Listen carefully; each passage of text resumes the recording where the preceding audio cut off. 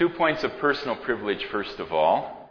For those of you who remember my kids at family conference at Canyon Meadows years ago, I just happened to have along some pictures of my kids and their spouses and their kids. I will bore you to no end if you ask me to see the pictures. Jane put some together actually yesterday morning. She would have given the concise form, but equally proud and grateful to the Lord for all that He's doing in their lives. But happy to show you with those. I have them along with me. Secondly, remember, my memories of Blue Ridge Bible Conference are 25 years old or so. But when I hear Alan and see him leading singing up here, I kind of see Dwight Poundstone a little bit. Handsome, great voice, curly, light hair. I know Alan's is blonde, there's no gray in it, but Dwight was silver. But anyway, and I remember one thing, and this is a hint for Alan. I remember that it was at family conference that our family first was introduced to number 271, How Sweet and Awful is the Place. So just, I was hoping it would still be. So just looking forward to that. Just wanted to say that. So I'm going to lead us in a brief prayer now, actually using that third verse that we just sang, taken from Psalm 126, because I think it just fits so beautifully what we're going to be thinking about in our 2 morning sessions this morning. The first part of this session, if you look at your outline in the booklet, is a little bit more foundation laying, and some of which I reserved for this morning when the heavy duty students are here only. Now, not that the kids aren't heavy-duty students as well, but I want to talk a little bit more about how to read Acts and how to connect it with our experience. And so that's the first page. And then we will turn to a particular passage at the end of Acts 1. We talked about it at least very briefly last night, but I want to go into more depth in this first session, which means I have to budget our time well. Then we'll have our coffee break, and then we'll come back in the second session to look at the outpouring of the Spirit on the day of Pentecost and all that means this morning. So it's a very full morning ahead of us, and I'm going to do my best to be a good steward of our time so that we can see some of these great themes together. Let me lead us in prayer, as I mentioned, from that setting of Psalm 126 briefly. Lord, again refresh us with Thy reviving love. And be Thy blessing poured in mercy from above. By grace revive our hearts again, as streams refreshed by copious rain. Send your Spirit, the life-giving water that brings fruitfulness to the dry ground. Send Him among us in His fullness and His power. We thank You that He sustains our lives day by day. We pray that He will take His word and use it to deepen and build our faith and our trust in Jesus, to turn our hearts and eyes to Him, to Jesus Christ, who is building His church by His Word and by His Spirit. We pray in His name. Amen. All right, let me talk a little bit about ways to look at Acts. We're going to read the text that we're going to focus on sort of in the middle of this morning's session from the end of Acts 1. You see in the outline, that first point, that Acts is the light in the tunnel. I found that image in some book on Acts. I thought I knew the book I had found it from, and I've gone through that book again and again and cannot find the quote. And I always like to give due credit to those whose words I've stolen, because I give my students a hard time if they don't do the same, and I can't find where it comes from. It's not mine. If you know where it came from, let me know so I can give due credit. But it's a wonderful picture. Think of, well, my wife and I like murder mysteries, so think of a group of people on a train, and the train is going into a tunnel in deep into a mountain. And not only does all the daylight cut out, but in the middle of the tunnel, all the lights cut out in the train. And you've seen the picture at the beginning of everybody and where they're seated. In the darkness, there's a shot in the dark. And when the train emerges from the other end of the tunnel, There's a dead body on the floor, and everyone is sitting in a different place. Something happened in that tunnel. And you know to whom it happened, if you can identify the dead body. But who done it is a mystery if there's no light in the tunnel. And whoever the author was that I'm now quoting said, Acts is kind of that light that helps us to understand. If we didn't have that light in the tunnel, we would be very puzzled. Another way we could illustrate it, and then I'll give you some of the points that I'm thinking of, is imagine that you know how to read the English language, but you've never run across a New Testament. And you're walking along the street and you see a copy of the New Testament just on the ground. Somebody's discarded it. It's pretty beat up. The cover's off. But almost all the pages are there, except that there's one, what the publishers call one signature, that is one batch of pages that have fallen out. When I was young, I it was part of a paperback book club where you could buy classics for like 25 cents a piece. They'd send you a whole bunch, and you knew once you got them why they only cost 25 cents, because you'd start to read through them and pages would start to fall out right and left. So New Testaments are not usually bound so poorly, but imagine it. The only section that's fallen out is the book of Acts, as it turns out. And so, never having met the New Testament before, you start to read at the beginning, as you should, and you read through Matthew, and then you read through Mark, and you realize he's telling sort of the same story as Matthew, but he's left some things out, perhaps, or he's added some more detail than Matthew gives, and then you get to Luke, and you read it all the way through Luke, and read John, and he's a little different. It's the same Jesus, but he tells you different stories from a different angle of the life of Jesus, and then you read the book of Romans, and suddenly you're puzzled. Because as you came to the end of the Gospels, one by one, you were all essentially at the same place. Jesus had been raised from the dead.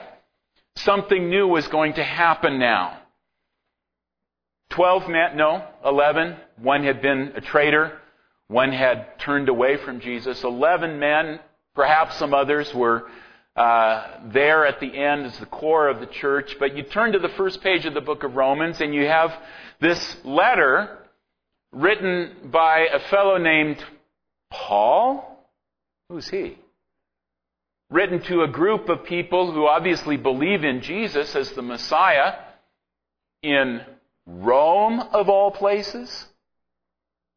What happened in those missing pages? How did this change? Where did this Paul come from? You read all the way through his letters and you discover in Galatians and Philippians that he persecuted the church. He tells you that, and you begin to wonder. And he says some things about how he came to be a hater of the gospel, from being a hater of the gospel to being a preacher of the gospel. But again, how did that really happen? You don't know. And even as you turn the page from John 21 to Romans 1, perhaps one of the things that would have puzzled you is that you remember that Matthew and Mark and Luke had all, in the early chapters, talked about the ministry of John the Baptizer, this prophet who appeared on the scene after centuries of God's silence, not having sent a prophet to his people. But John's message was, somebody's coming after me, more powerful than I am, far more worthy of honor than I am. I'm not even worthy to untie unlatch his sandal. And he will baptize with the Holy Spirit and with fire. You get to the end of Matthew, the end of Mark, the end of Luke, and it's obvious that Jesus is that more powerful, more worthy one. But Jesus hasn't baptized anybody in the Holy Spirit. The one thing, yes, I know, John says Jesus is the Lamb of God who takes away the sin of the world. John's Gospel shows us that John the Baptist also pointed to Jesus' sacrifice. And so that was accomplished within the context narrated in the Gospel. But the thing that Matthew and Mark and Luke all say was central to John the Baptizer's prediction of Jesus, that he would send the Spirit in power on his church, that thing hasn't happened at the end of the Gospels. So again, you're kind of left wondering, because Paul certainly talks a lot about the power and the work of the Holy Spirit in the church. When did Jesus do it? When did he do that thing that John the Baptizer led his hearers to expect that Jesus would do? And of course, as you read again through Paul's letters, you read not only a letter to Rome, the capital of the great, mighty Roman Empire, but you read letters to Corinth, a major urban trading center in the southern part of Greece and Achaia, Ephesus, site of one of the seven wonders of the ancient world, the great temple to Artemis, a whole region of central, what we now call Turkey, was then known as Galatia or Asia Minor. Other places. How did the gospel get to all these places? All these questions. And it's evident that although there's still some dispute about this, that Gentiles who had not converted to Judaism by being circumcised, and as we know from other sources outside the New Testament, they would need to be circumcised and submit to a washing, a kind of baptism, and send or bring an offering to the temple in Jerusalem, had not converted to Judaism. Gentiles are full members of the New Testament church now. That's debated. That's disputed. Paul has to answer those who accuse, who oppose that in Galatia and Philippi and elsewhere. But somehow they got accepted into the church. How did that happen? As well, a lot of questions that we need the book of Acts to answer for us. So it's a wonderful provision of God the Holy Spirit to have inspired, I'm convinced, Luke. He doesn't give us his name, but the early tradition identifies the author of both the third gospel and Acts with Luke, the physician, close companion of the Apostle Paul. The so-called we sections of the book of Acts, that's not French for yes, we. No, it's the English we. The sections where suddenly the narrator of the book of Acts in chapter 16 and at various points from there on out, including the trip to Rome, the author suddenly switches from sort of third-person description, Paul went here, they went there, to first-person description. We arrived at Philippi. We did this, we did that. A clue that the narrator, the author, is present in those events. He's part of Paul's team. All of those confirm, I think, that it was Luke who wrote these two books. For Theophilus, we don't know Theophilus other than how he's described. He's given a title by Luke, most excellent, at the beginning of the gospel, which may indicate that he's a relatively high-ranking government official. That particular term was used in that way. He's obviously somebody who's been taught the Christian gospel, because Luke says in his gospel, I've written to confirm to you, to show you the assurance, the certainty of the things in which you have been, well, actually the word that he uses is the word that we use as catechized now. The Greek word is a little wider than that. It can talk about reports more generally, but I'm convinced that Theophilus was one who had been taught the Christian faith, but needed more.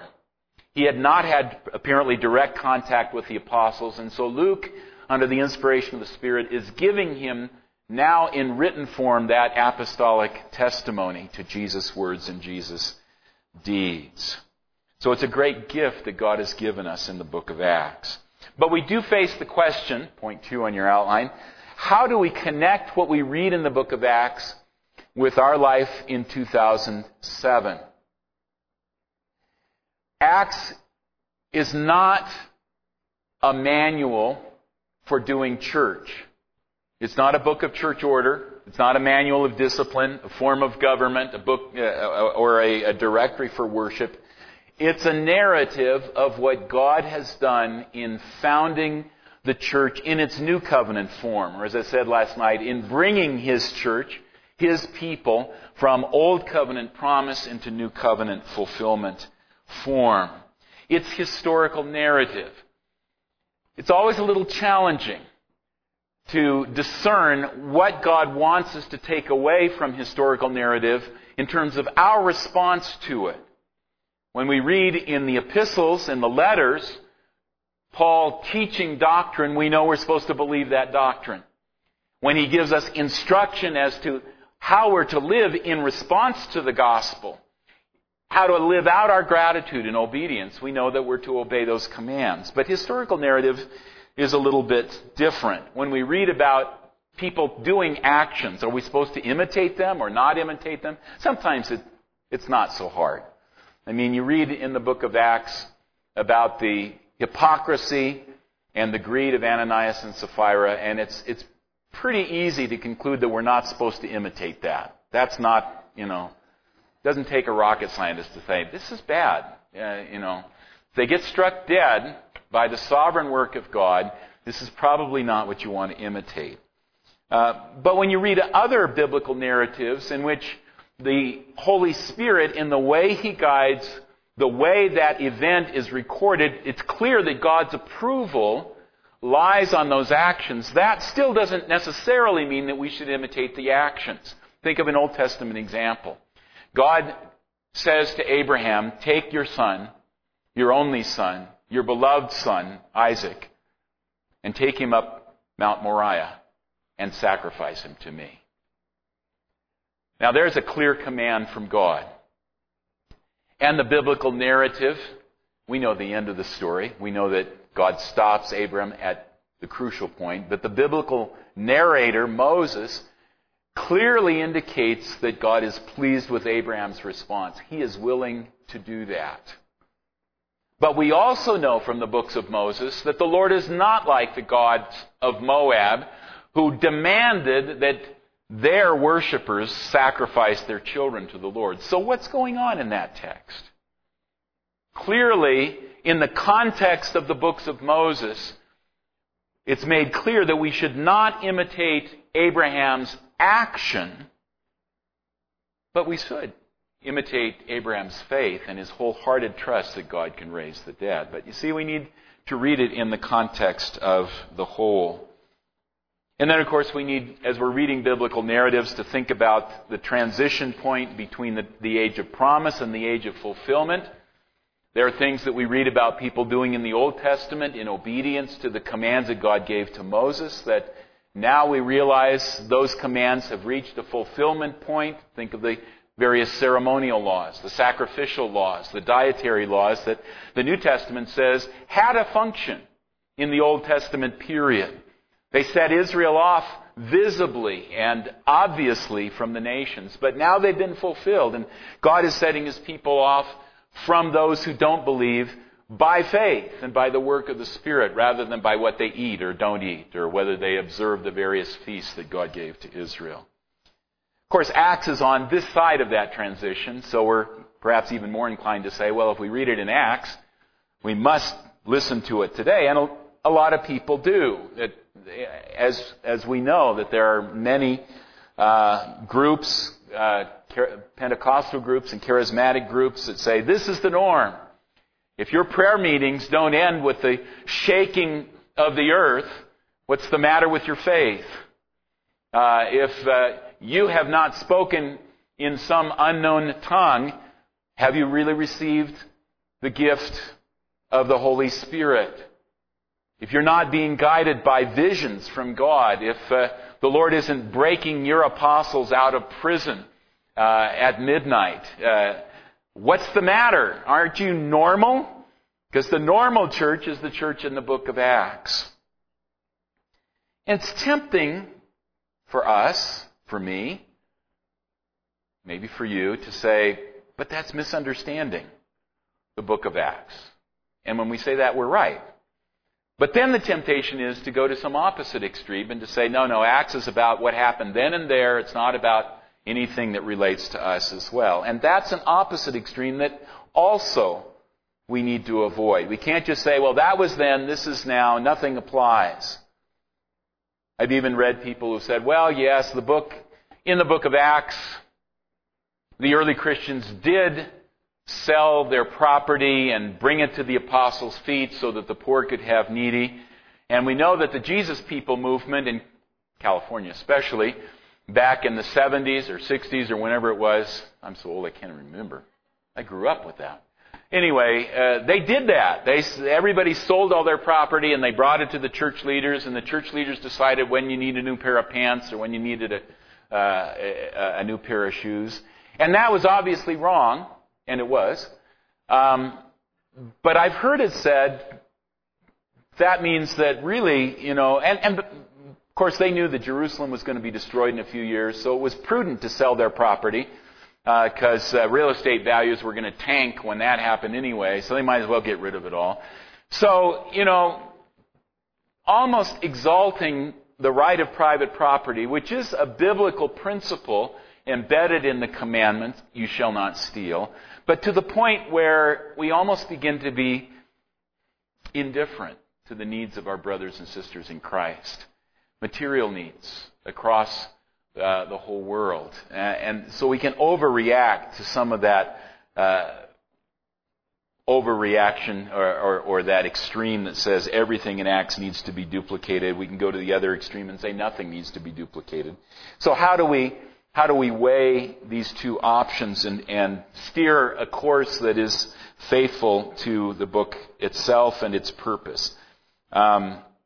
Well, that's what I want to do in these next few minutes. Boy, run quickly. Okay. Read Acts in the light of Luke's purpose, which is, as he says at the beginning of his gospel, in Luke 1:1-4, to supply to believers like Theophilus, who, as I said, I think perhaps had not had direct contact with the preaching of the apostles, a researched, reliable account of what happened as Jesus inaugurated the kingdom of God through his ministry, death, resurrection, ascension, and outpouring of the Holy Spirit.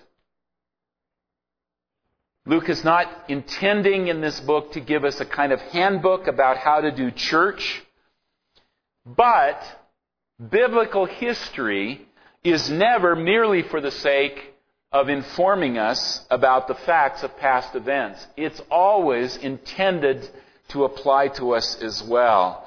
It reveals what the Lord has done for his people with a view to evoking in us trust in God's faithfulness and power and gratitude for his grace that moves us then to long to glorify him in our obedience to his commands. And in the way the Holy Spirit guides the narrators of biblical history, whether it's the prophets who wrote Samuel and Kings, or Moses as he records Genesis and the narrative portions of Exodus and Numbers, always in the way the Spirit guides and selects through them the very words that are put down to record God's great deeds, there are also clues given as to the kind of response God is looking for, the behavior and the attitudes that please God and fit his standards, and those that displease God as well. So remember Luke's purpose in writing Acts. It's to tell history, but it's history that has implications for us. Read Acts in the light of Luke's gospel. These are really 2 volumes of a single volume set, as we saw last night in looking at the first couple verses of Acts. Luke is looking back to the first volume, what Jesus began to do and to teach. And now in this second volume, what Jesus continues to do and to teach. It's no accident that Luke and Acts both open with a descent of the Spirit. Luke 3, the Spirit descends on Jesus to anoint him for his unique ministry as the Messiah. Acts 2, the Spirit descends on the church to anoint the church to bear witness to what Jesus has uniquely done as the Messiah. Jesus receives the Spirit in Luke 3, and in Luke 4 he begins to preach in the synagogue of Nazareth. The church receives the Spirit in Acts 2, and in Acts 2 Peter begins to preach and explains the implications of the Spirit's coming. In both of those sermons, the Old Testament promises and prophecies are central. Interestingly, both in Luke and in Acts, we see Jesus reaching out not only to Israel, but to Gentiles. And not just Gentiles, but to a Roman centurion. Remember the centurion who sent others to Jesus, Jewish representatives, to ask if Jesus would heal his servant? He realized he wasn't worthy to approach this great, at least prophet. He wasn't sure what Jesus was, but he wasn't worthy. And so he asked Jesus if he would just speak a word. And Jesus, he knew, would have the power to give that kind of command. And Jesus healed his servant. Kind of preview of Cornelius, whose experience we'll look at later this week, to whom Jesus sent Peter to preach the gospel of God's grace. It's, I think, no coincidence that from Luke 9 on, Luke is emphasizing in the gospel that Jesus is resolutely moving to Jerusalem, where he will suffer. And in the middle of Acts, in the midst of Paul's third missionary journey, we find Paul making a resolution to go to Jerusalem. And people trying to dissuade Paul from going to Jerusalem because the Holy Spirit says suffering is awaiting Paul there. Now for Paul it's not death. For Paul it's imprisonment, and ultimately the Lord has a further ministry for him as he appeals to Caesar and goes to Rome. But you see, Paul is only a human, a sinful human as that, but he's following in the footsteps of his master. It's not a coincidence that Luke's first volume, the Gospel, ends as his second volume begins, with Jesus talking about the promise that the Father has made to send the Spirit who will come with power to make Jesus' disciples bold witnesses to his death and resurrection, the forgiveness that can be found by trusting in him. You saw that, I think, in the devotions that were laid out for either last evening or this morning, that wonderful passage in Luke 24. So these two belong together. When I first started to teach at Westminster 25 years ago now, isn't that amazing that it was 25 years ago that the Lord called me away from Beverly to do that. My assignment was to teach Acts and the letters of Paul, and the other prof who was working with me taught the Gospels. But I found that as I studied the Acts, I couldn't really do Acts without keeping to go back into Luke's Gospel because the connections are so many there. And so I'm sort of still working backwards into Luke's Gospel. It's crucial.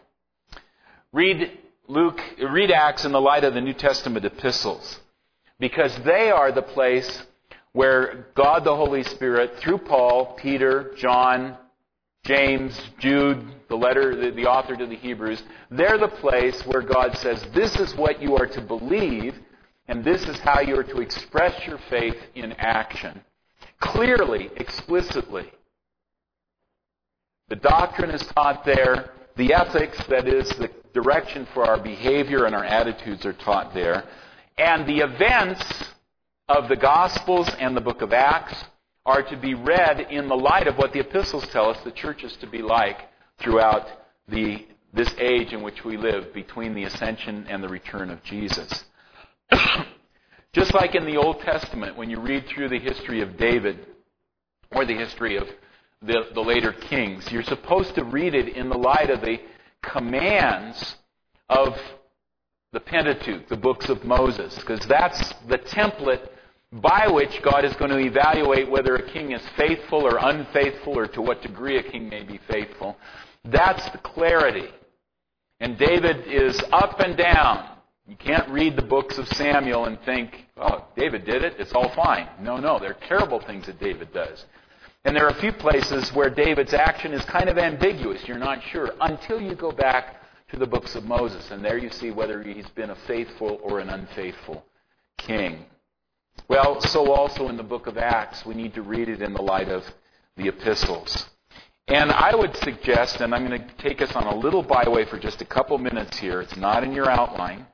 That's confusing, but I told you now it's not in your outline, so that shouldn't be as confusing. That one of the things that we definitely need to keep in mind is the way that the letters of the New Testament make clear that something unique is taking place in the time of the apostles. I'm thinking here of two passages, Ephesians 2, verses 20 and on into chapter 3, and then also the first couple verses of the letter to the Hebrews. In Hebrews 2:20, Paul is describing the church in which now not only Israelites who've come to believe in Jesus, but even you, Gentiles, once strangers and aliens, alienated from God and from His people. Now you're brought in too, and you're being mailed into a temple built on the foundation of the apostles and the prophets. Jesus Christ Himself being the cornerstone. That's a picture, obviously. It's an image built on the foundation of the apostles and prophets. What does Paul mean by that? Well, we don't have to puzzle.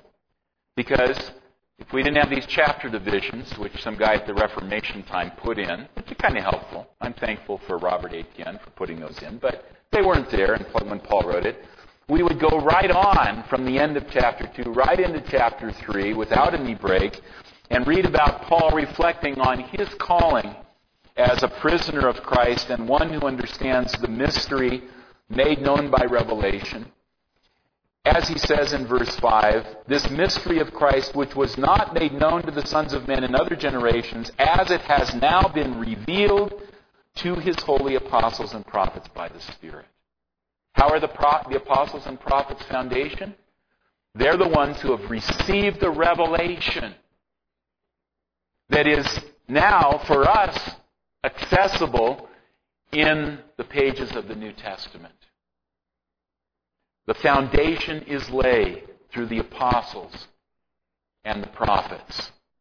We don't need new revelation because it's complete. All we need to know to live the life of faith from now to Jesus' return, from Jesus' ascension to Jesus' return, from the death of the apostles to Jesus' return, is in the book. And Hebrews makes that point so very clearly. If you look over at Hebrews 1, verses 1 and 2, right at the very beginning, the writer to the Hebrews starts by talking about, in the first several chapters, about Jesus being superior as the agent of revelation through whom God has spoken. And then the agent of redemption in the center part of the book. The priest who has brought us to God through the sacrifice of Himself. And then toward the end of the book, the agent of rest, the one who is bringing us into the final resting of God, into worship. But in this first part, as he starts with Revelation, you see in these first two verses, the author to the Hebrews says, long ago, at many times and in many ways, God spoke to our fathers by the prophets. But in these last days He has spoken to us by His Son, whom He appointed heir of all things, through whom He created the world, the radiance of the glory of God, as he goes on to say, who has made purification for sins. Now, one of the principles that the author to the Hebrews uses over and over again is that what shows that Jesus is the perfect one, who's brought perfect redemption, who's brought perfect rest, is that He only needs to do it once for it to take place for all time. Whereas in the Old Testament, the shadows were repeated over and over again, not because they were flawed in themselves, but because they were incomplete, because they were preparatory, they were pointing forward. Priests had to be replaced generation after generation. There were many priests because they were prevented by death from continuing in office to pray before the people of God. Sacrifices had to be repeated over and over and over again because no animal sacrifice could cleanse the conscience of the worshiper. But Jesus is the one and only final and eternal high priest. Jesus has offered the once-for-all sacrifice that cleanses from sin. And notice here he applies the same principle to Revelation. It's not surprising that Old Testament revelation came piecemeal for over a millennium or so. From the books of Moses to the prophecy of Malachi, roughly 1,000 years, piece by piece by piece. It wasn't complete. It was always anticipating something better. We come to the New Testament. God speaks in His Son, as Hebrews 2 says in Hebrews 2, 1 through 4. That salvation spoken by the Son, commended by the apostles who heard Him, it's all within a single generation the New Testament is written. Why is that? Because we've got the final word. because the foundation has been laid. So when in Acts we read about things that relate to the giving of new special revelation to and through the apostles, we're reading about things that lay the foundation.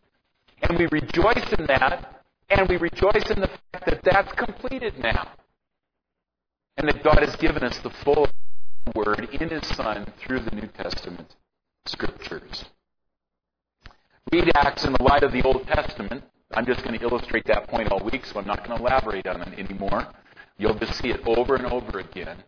That the way Luke quotes the Old Testament, the way he quotes people who quote the Old Testament, the way he alludes to Old Testament passages without formal quotations. He even uses the Old Testament formula of starting a new section of the story with, "and it came to pass." A lot of our more recent English versions don't put that in that way. "And it happened," or "and it became," or "and it occurred." Sometimes they don't even put that, anything, the equivalent of Luke's kai agenata, "and it came to pass." But it's there. And what he's doing is echoing Old Testament narrative as well. Read Acts in the light of its structure. You know well, I'm sure, and we've often heard that Acts 1:8, Jesus' word to His disciples at the very beginning, which I read last night, "You will receive power when the Holy Spirit comes upon you, and you will be my witnesses in Jerusalem, in all Judea and Samaria, and to the end of the earth," really gives us a threefold template of the geographical expansion of the gospel in those early days. Jerusalem, chapters 1 through 7, closing with the martyrdom of Stephen and the persecution that Saul of Tarsus begins to foment. The scattering of believers, except the apostles, we'll come back to that. Scattering of believers into Judea and Samaria in roughly chapters 8 through 12. In the process, even beyond Samaria to Pisidia, to Syria, and to Antioch, which becomes the send point from which Paul and Barnabas go out to the ends of the earth in chapters 13 through 28. That threefold division is, I think, clear and is helpful. Although we need to remember that just because Paul gets to Rome, that doesn't mean that really the whole mission has been accomplished. It's interesting that at the very end of the book of Acts, we read about Paul preaching, but we don't hear about the outcome of his appeal. Instead, we read about Paul speaking about the Lord Jesus without hindrance. That's two words in English, one word in Greek, and that's the last word in the book of Acts. Without hindrance, unhinderedly. He's in prison. He's under house arrest. He can't move wherever he wants to go. And yet the word is not bound. We'll come back to that at the end of the week. Threefold expansion. What I didn't see until years later, I read an essay by the Dutch New Testament scholar Herman Ridderbos, is that there's another threefold agenda that's embedded in Acts 9. When Jesus sends the faithful Ananias, not the one from Jerusalem who was a hypocrite, but a faithful Ananias who lived in Damascus, to Saul, to pray for his healing. Jesus says, "Saul is my chosen witness to bear my name before the Gentiles and kings and the sons of the children of Israel." And that's really a kind of a design for what would happen in the rest of the book of Acts. That all kinds of people, not only all kinds of places, but all kinds of people would be reached with the gospel. Jews, certainly, but also the Samaritans who are sort of on the borderline between Judaism and paganism, and then Gentiles, and even both the Gentiles who are close to Judaism as God-fearers, we'll talk a little bit more about that, and those who are coming out of raw paganism, and kings as well. It's all there, the structure. Repeated accounts. This is one way that biblical narrators emphasize, notice this event. Notice this event. They'll say it over and over again. We have two narratives of creation in Genesis 1 and 2. Not because there are different sources that conflict with one another, but because Moses wants to say, look at creation from the big and universal global standpoint, climaxing in the creation of humanity, male and female, in the image of God. And then in chapter 2, he says, now look at more from the standpoint of the creation of humanity, the ones who will be placed as God's subordinate rulers in creation in Genesis 2. Genesis 28, Abraham sends his servant off to find a wife for Isaac, and we read about all the instructions that the servant gets and how he prays and how he finds, I'll find her, Rebecca. Yeah, she was there in the back of my mind. And she offers to water the animals. And then the servant goes with Rebecca back to her family, and he tells the story all over again. And we impatient American readers are thinking, why didn't Moses cut it short? He could have said, and he told the story, see, earlier in the chapter. But he doesn't, because he said, this is really important. Well, that's a biblical pattern of telling the story several times over, little different perspective, but filling in the details to emphasize the importance of the event. Luke does that in the book of Acts, especially with 3 events. The outpouring of the Spirit on the day of Pentecost, promised in chapter 1, recorded in chapter 2, remembered in chapter 11, with the connection when Cornelius and his friends and relations received the Spirit in chapter 11. Peter says, remember, this is like that first outpouring of the Spirit that we received on the day of Pentecost, and remembered again in chapter 15. The Cornelius event itself is a repeated event in that we read the narrative that Luke gives us in chapter 10, and then in chapter 11, we read again, as Peter reports to the church of Jerusalem, we read the main events of that encounter in which God brought the Gentiles in chapter 11 as well. And again, in the Apostolic Council in chapter 15, Cornelius is again mentioned by Peter there. And the conversion of Paul, the seizing, the capturing of this persecutor. Luke records it in chapter 9. Twice later on, we hear Paul telling his own story. In chapter 22 to the crowd in the temple. In chapter 26 before King Herod Agrippa. Again, if we were to be frugal with our papyrus and our time, we would just say, and Paul told this story. See chapter 9. I know there were no chapter divisions. I remember, but anyway. See earlier.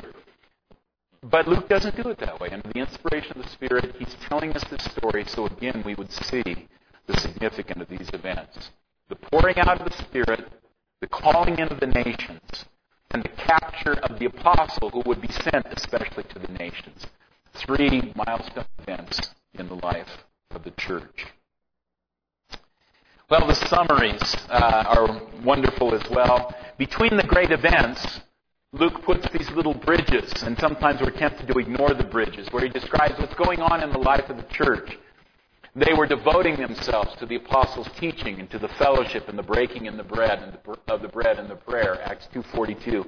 And then he illustrates that from the rest of that paragraph ending out chapter 2.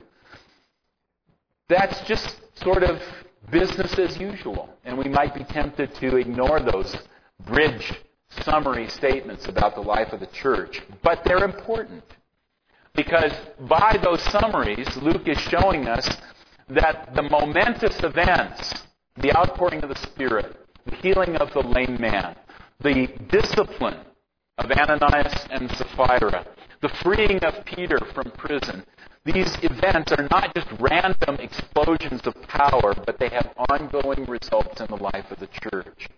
They don't appear out of the blue, but the normal pattern of church life are the context in which God sometimes did amazing things that would surprise us with His might and with His mercy.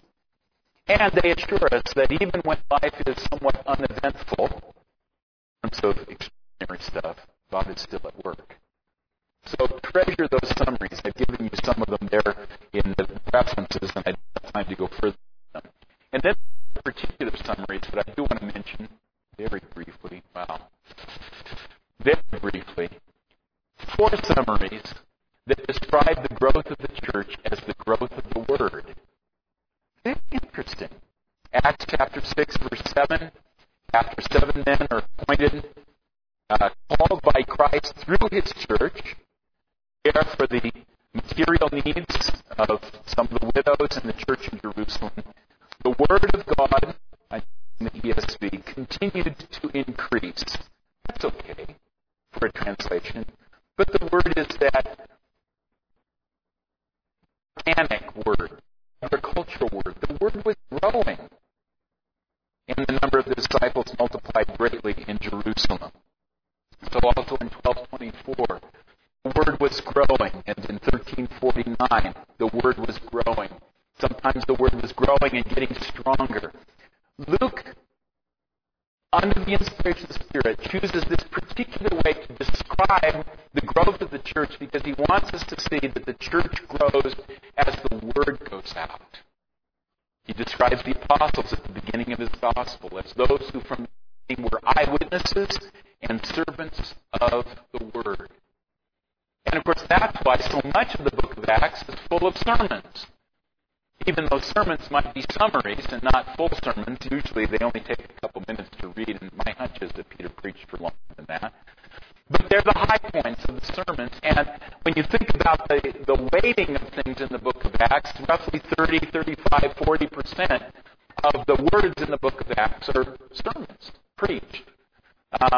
And if you count in then that there's a little bit of intro and a little bit of postlude for every sermon, even more of the text is really devoted to setting the context for and then recording and showing the results of the sermons, the preaching of the book of Acts. And that's why, among other things, in the suggested books at the end of the outlines, I put, and this is not just because he's a really good friend and he's some of your pastors, that pastored some of you, but I put Roger Wagner's book, Tongues of Flame, which focuses on the preaching in Acts.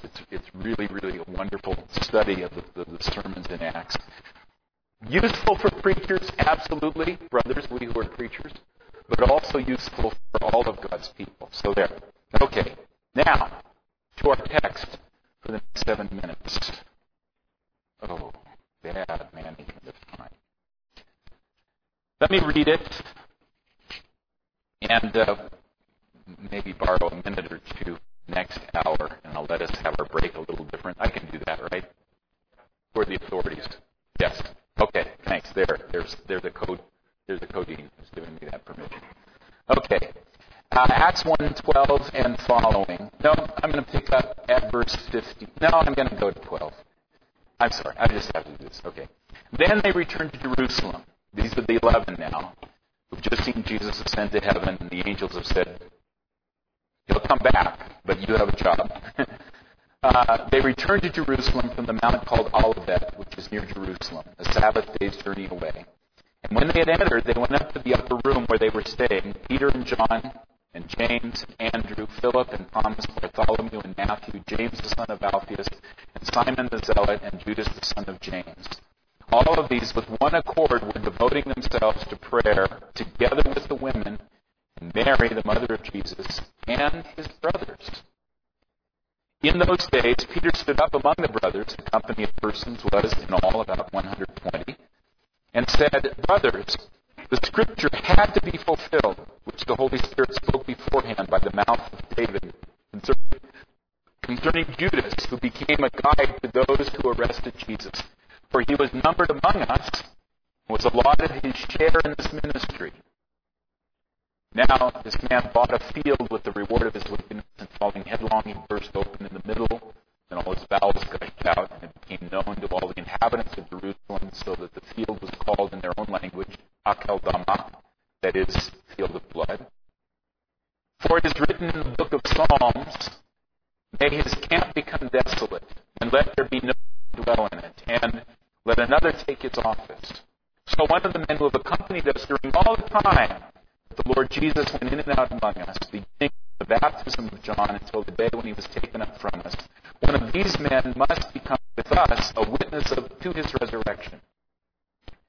And they put forward two, Joseph called Barsabbas, who was also called Justus, and Matthias, and they prayed and said, You, Lord, who know the hearts of all, show which one of these two you have chosen to take the place in this ministry and apostleship from which Judas turned aside to go to his own place.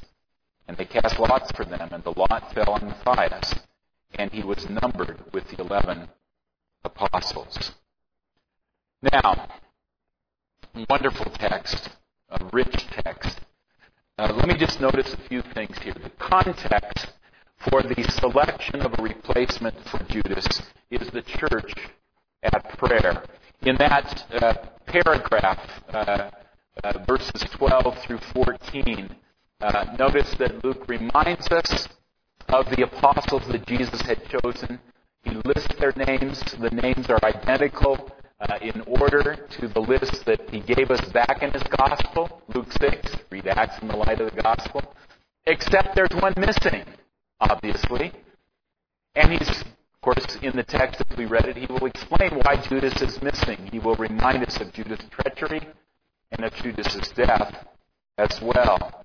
So already he's setting us up in a sense to say, but the number's not complete. And you notice the number is a key element here. Peter mentions in verse 17, Judas was numbered among us and was allotted his share in this ministry. And again in verse 26, Luke comments at the end that Matthias was numbered with the 11 apostles. There's something very important about this number. The number must be 12. Because as Jesus had said in his earthly ministry, the 12 apostles would sit on 12 thrones, ruling the 12 tribes of Israel. They stand as kind of the tribal heads of the people of God in its new covenant form, like the 12 sons of Israel. Jacob stood for the 12 tribes under the old covenant order. Now we know that the Lord has in mind to call another apostle, an apostle to the Gentiles. Some of us chatted a little bit about that last night after the session. But I'm convinced that the way the Holy Spirit guides Luke to narrate this, there's no hint that God is disapproving of the church at this point or of Peter in saying we need to have the number complete before the Spirit comes. God will call Saul. He will send him out. Actually, in a certain sense, Israel ended up with 13 tribes as well. If you recall, one tribe got no inheritance in the land. That was Levi. But there were 12 tribal allotments because both sons of Joseph received allotments, Ephraim and Manasseh. I'm not going to go anywhere with that. It's just interesting thought. God had a baker's dozen in the Old Testament. He has a baker's dozen in the New Testament. And Saul and Paul will be sent to the nations, to the Gentiles more broadly. But notice what the church is doing in this interim between the Ascension and Pentecost. The church is praying. What are they praying for? Well, it doesn't say. True. It doesn't say here. But if you look back in Luke 11, when Jesus teaches the Lord's Prayer, and then he gives the illustrations that he gives about the Lord's Prayer, and how we can be confident in our prayer. And he uses the analogy that he also used in the Sermon on the Mount in Matthew, but he's more specific in Luke. In Matthew, Jesus said, if you who are evil as fathers know how to give good gifts to your children, you don't give them gifts that harm them. You give them good gifts. How much more will your Father give good gifts to you when you pray? That's the way it reads in Matthew. In Luke, when Jesus teaches on the Lord's Prayer, he says, if you who are evil give good gifts to your children, how much more will your Father give the Holy Spirit to those who ask? What are they praying for? They're praying for the Father to send the promised Holy Spirit. Not the Holy Spirit to regenerate them and take them out of death and into life, because they're already believers in Jesus. The Spirit's already done that work in their lives. He's already active before Pentecost, unquestionably, not only in equipping prophets and priests and kings in the Old Testament for their mission, but in bringing dead sinners out of our death and disbelief and into life. He's always done that. From our fall in Adam, in Eden, all the way through. If there's any believer, it's because the Holy Spirit has been at work to take dead hearts out of us and put living hearts within us. But now the Holy Spirit is going to come to distribute His gifts for the building of His church among all of His people, and the church is praying for that. And it's in that context that God moves Peter to stand up in the midst and say, there needs to be a replacement for Judas. Scripture had to be fulfilled. That's the language that we hear Jesus using over and over again in the Gospels, and saying, don't you know, I have to suffer and enter into my glory. Don't you understand the Bible? It's all about my suffering and then my glory. And the apostles are obtuse, they're clueless, they don't get it. And He opens their hearts and minds, as we know, in that interim between His resurrection and His ascension, to begin to understand the Scriptures. And here we see the fruit of it.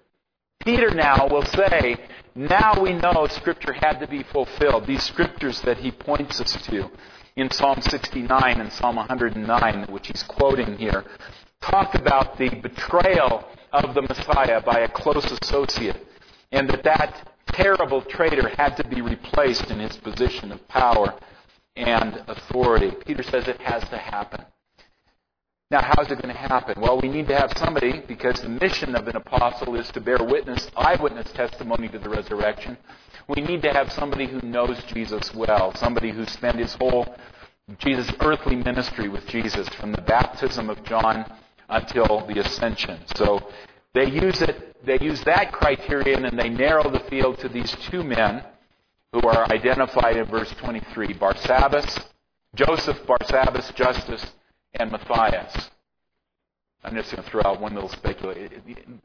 Joseph, Barsabbas, who's also called Justus, you notice when the lot is cast, he's the loser. Why are three names given for the guy who wasn't the replacement for Judas? Ever thought about that? I'll give you my hunch. My hunch is that Theophilus and Joseph, Barsabbas, Justus would have been his Roman name, which means he was probably a Roman citizen, that their paths had crossed at some point. And that Luke wants Theophilus to know that even though you haven't heard a Jesus-appointed, called apostle preach, this man is a reliable eyewitness, too, to the resurrection. That's my guess. We'll find out when we get to heaven. I do want to meet this guy and find out. So what do you think after the lot went to Matthias? And I know that when we're in heaven, he'll say, that was just fine. That was the Lord's plan. I don't know what he thought at that moment. But in any case, the lot goes to Matthias at this point. Casting of lots was an Old Testament way of seeking the will of God. Proverbs 16:33 refers to it. The pagans used that as well in Jonah 1:7. That's how the lot falls to Jonah, and the seaman on his boat realized that he's the guy who's responsible for this storm. Bruce Waltke, in a very, I think, helpful book called Finding the Will of God, A Pagan Notion. A little surprising title. Finding the Will of God, A Pagan Notion.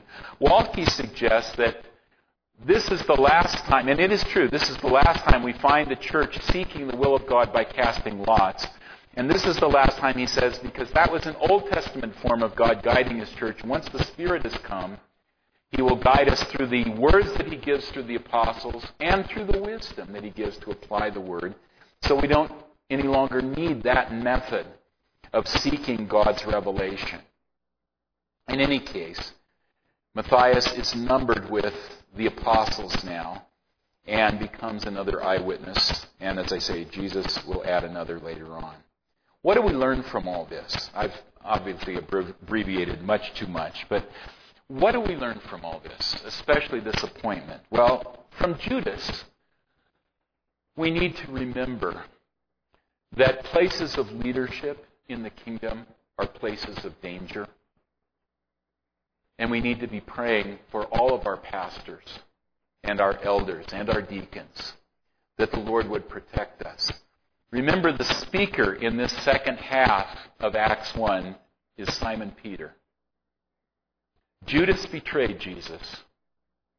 Peter denied Jesus, not once, but 3 times. What's the difference between Peter and Judas? It's not that Judas was So much worse that he betrayed Jesus, and Peter only denied Jesus? Oh, come now. Jesus said, if someone denies me before people on earth, I will deny him before my Father in heaven. Peter's sin was a capital sin. The difference is, Jesus said to Peter, I have prayed for you. And when you are restored, strengthen your brothers. Peter was as weak as Judas, as guilty as Judas, but Jesus had prayed for Peter. And he prays for us. But you need to pray for your leaders. Pray for all of us who handle the word, that we might not bring shame on the name of Jesus. Church leadership is not a refuge from spiritual attack, but a place of exposure and vulnerability. We learn that from Judas. But we also learn that the failure of church leaders does not put Jesus' church in jeopardy, because Jesus is the good shepherd who gives gifts to his church. He is the shepherd present among his sheep. At various times I've been asked by a church to preach in a week or two after their pastor has been called elsewhere, and I often turn to Hebrews 13, where in the space of 2 verses the writer talks about the previous leaders of that congregation. Remember your leaders who spoke the word of God to you. Consider the outcome of their faith and imitate their faith. And then he says, remember, Jesus Christ is the same yesterday, today, and forever. That's always a wonderful verse, and I've seen it on plaques on the walls. But it's wonderful to hear it in the context of Hebrews 13. Yes, you've had leaders who've been faithful in the past, but now they're going elsewhere, or perhaps they've been taken into the presence of Christ, to the church triumphant by death. They are not with you, but Jesus Christ is the same yesterday, today, and forever. And remember that He's made the promise, I will never leave you or forsake you. I think the other thing that we can see here, and this will be a nice transition to our next hour when I do give us a break in just 1 minute. And that is the blend that you find in Scripture between the emphasis on the objective reality of our faith, the truths in history in which our faith is grounded, and the subjective transformation that the Holy Spirit brings about as He applies those truths to us. Matthias now takes his place with the 11 to testify to objective truths. Jesus was raised from the dead. Many convincing proofs, as we saw last night. At the same time as the church is praying for the coming of the Spirit to bring to us the power beyond our own to testify to these great things. It's so easy for us to get imbalanced in this matter, I think. Many parts of the evangelical church in America focus so much on the subjective. I think of the song I grew up in at camps, among other places.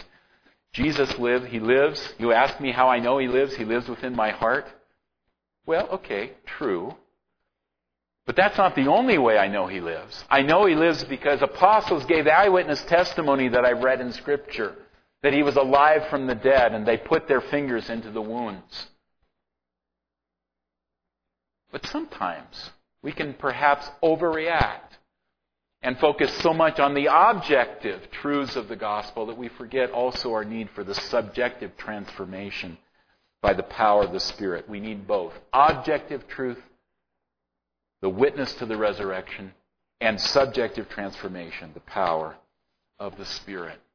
That's what we long for, that's what we need, and that's what Jesus will use to use us to expand His kingdom in the world. Okay. Let me lead us in a brief prayer, and then we'll have our coffee break. Let's pray. Father, we thank You for Your grace to us in Christ. Thank You again for speaking this word, this book of Acts to us, giving us the light in the tunnel that explains so much of the transition from Jesus' earthly ministry to the churches, the fruit of His heavenly ministry by the Spirit on earth in the planting of churches throughout the world. Father, thank You that You provide leaders for Your church. Protect us who lead. Protect us who have this awesome, terrifying responsibility to open the Word of God to Your people. Help us to do it faithfully. Help us also to adorn the gospel with the lives that are committed to purity and truth and integrity. Only your Spirit can do that in us. And we pray for all your people that our witness would be bold in words and faithful in action. We pray in Jesus' name. Amen.